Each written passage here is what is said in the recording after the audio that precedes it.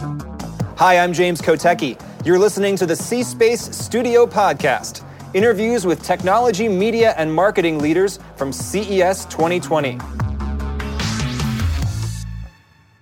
Hi, I'm James Kotecki, and you're in the C-Space Studio here at CES 2020. Joining us is the Global CMO of General Motors, Deborah Wahl. Thank you so much. Hi, thanks for having me. Great to have you. So, General Motors is a well-known brand, but I always like to ask people, especially CMOs, how do you define your own brand?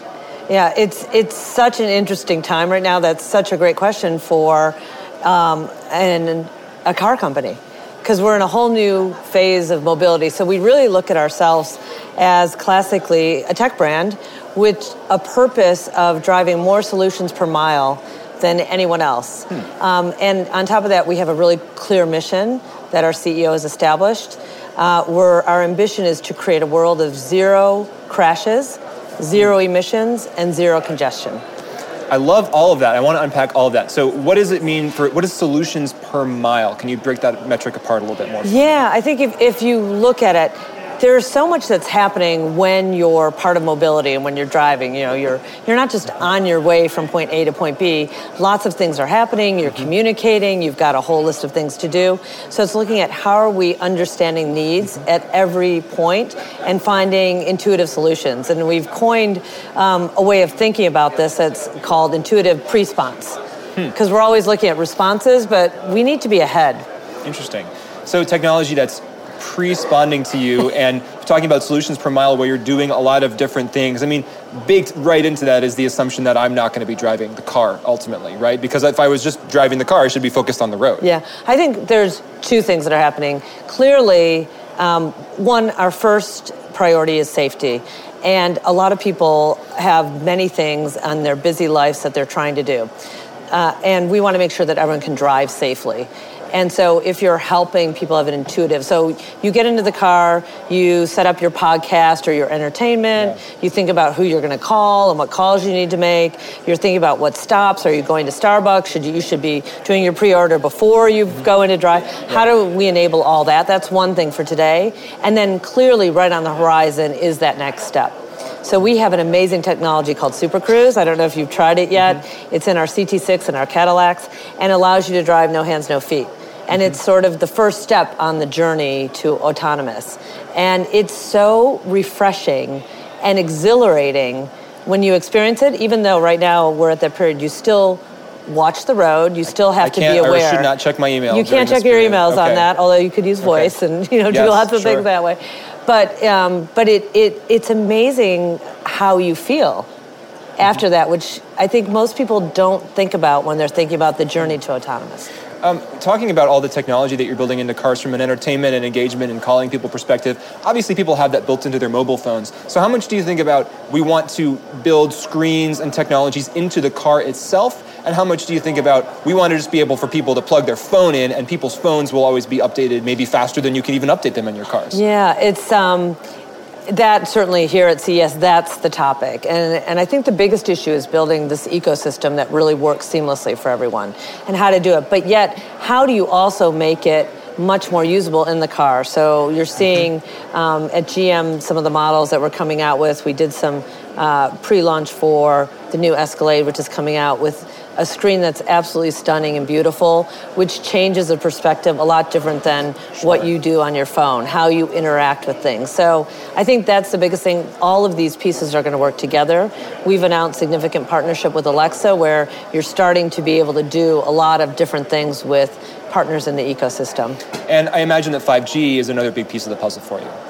That will really determine the next level of connectivity for everything. How we drive, how we do vehicle-to-vehicle interaction, vehicle-to-infrastructure, but also really just on your daily drive and your daily mobility, what are those simple things that are going to make your life a lot better? How do you deliver them in that intuitive response? So 0 crashes, 0 emissions, and what was the third? Zero congestion. 0 congestion. How far are we away from achieving that dream? I think we're on the path for all of them. So significant efforts happening. 0 crashes, if you just look at the level of safety technology today in vehicles and where it is, all of the things that we're also using with autonomous help to get you closer to zero crashes. Sure. And I always tell the story, my 17-year-old, he just started driving, right? I was always warning him, like, oh my God, be careful. Your aunt and I, we crashed our cars. Their first year driving, it happens. He's in his, second year of driving. He's like, see, Mom, nothing's happened. I was like, yeah, because you have all this amazing safeties that are on the car. We're seeing quick progression, I think, on all of that. That's going to help.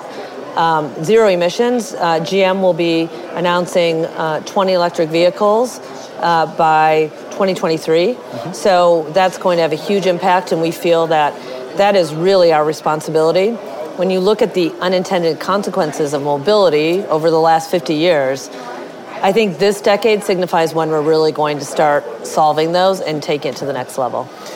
Some people would say that congestion, if you have a lot of self-driving autonomous cars on the road, will actually be worse. Because if I can just send my car out to get my groceries for me or send my car out to pick up my kid and I don't have to do it, I might send my car out more than I would just drive it if I had to drive it myself. How do you address that challenge? Yeah, that is a great point. But I think that is when we start having the vehicle-to-vehicle connection, vehicle-to-infrastructure. There's a lot of ways that we haven't even thought about.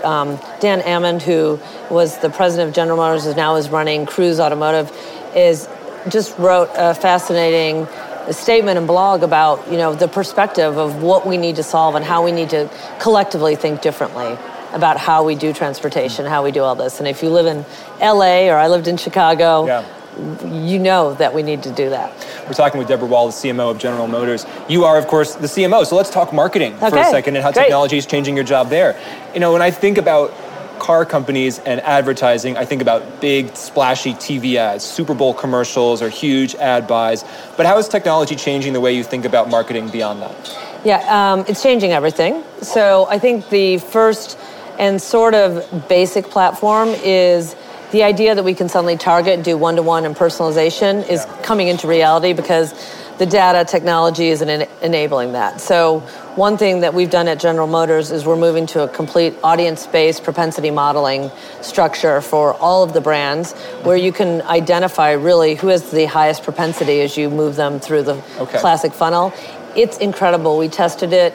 After only 3 months of testing on one brand at Cadillac, we saw a 10% increase in effectiveness, and it's just the beginning. So that's rolling out so quickly and is a better experience. It's more effective. It's really strong and will make a big difference. And have there been counterintuitive things you found, like, oh, this data I would never have expected means that someone has a greater propensity to buy a car actually does? Yes. The most surprising thing was that someone who likes magic shows has higher propensity to buy a Cadillac than others. Wow. We're like, we have not been investigating that. When we see your 2021 Cadillac is Magic campaign, we'll know where that came from. Yeah, but I think it's all those simple insights that really do develop, and it's shocking when you become completely committed to it, how it really changes all of the media strategy and the investment strategy, everything. So we're excited about that. And so let's bring it back to the idea of self-driving cars and all the things that you're talking about, the promise of the future. What role does marketing play in getting people ready for that and used to that and from a safety context, prepared to actually take a seat in a self-driving car? Yeah, I think right now, as always with humans, when there's all this change, people get very worried about it. So it is looking at how we bring people along on that journey. So I'll go back to Super Cruise, great example. The idea that you can drive no hands, no feet is very intimidating for many people. But it's such an intuitive experience as they do it and try it. So one, it's making sure the experience is simple and easy in the vehicle, making sure we give people time to come along the journey. So we didn't just say, jump in the car, you can play on your phone and not do anything. We said, jump in the car, have this experience, understand that you will still have awareness, so you get comfortable. But we're seeing the take rate. This is what's fascinating.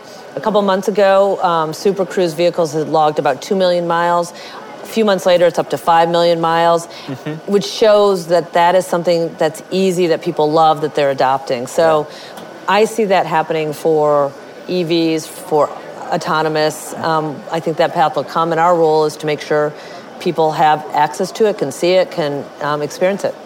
You used to be the CMO of McDonald's. I did, right? Yeah. It seems like a totally different company, but I wonder, are there things that are similar about the role or things that you learned in that role that you apply from selling hamburgers to now selling cars? Yeah, I think The biggest thing, and I hope this is the last year we'll talk about it, but is looking at legacy brands which have a long, storied history. How are we changing and how fast we change our internal culture, our external approach, so that we're adopting and actually becoming as disruptive as anyone else. And one of my predictions for 2020 is that we'll probably get to that point where we end that discussion between legacy and disruptors. I see. So brands are just brands, and you can have disruption within legacy brands, or you can have would-be disruptors who act too much like legacy brands, and there's all just kind of blending. Right. It was like kind of like when we used to talk about new media and old and traditional media. Sure. That's done now. Well, we talk about that at CES. Every company is a tech company, right? Exactly. And so, like in that case, what does it even mean to be a tech company? It's exactly. So then it goes back to, as marketers, it is what's the human-centric approach to technology, and how do you still deliver a differentiated experience? Everything should have that lens of what the brand is overall, because people still react to that, and they give that value. The human-centered focus is always a big theme for us, and it certainly is here this year that as technology advances, it all comes down to people at the end of the day. Doesn't it? Yeah. Amazing. It's back to us again. It does. Last question. Do you see the role of CMO changing? Do you think that your successor will have that title? The meaning of CEO, is that going to be different in the future? Yeah, that's always a big debate, and I think the role has certainly changed. It's sort of, the C doesn't mean a whole lot in terms of chief, but it does mean a lot in terms of contributing. So I think our mission is to drive growth, is to encourage disruption and faster pace and a lot of change, and we've got to create value overall. So I see that role really actually gaining more value, whatever we call it, but it still is that idea that we are advocates for the customer, and that's our role in the company overall. Well, thanks so much for being here and sharing a bit with us. Deborah Wahl, Global CMO of General Motors. Thank you so much. Thank you. This podcast is in partnership with the iHeart Podcast Network.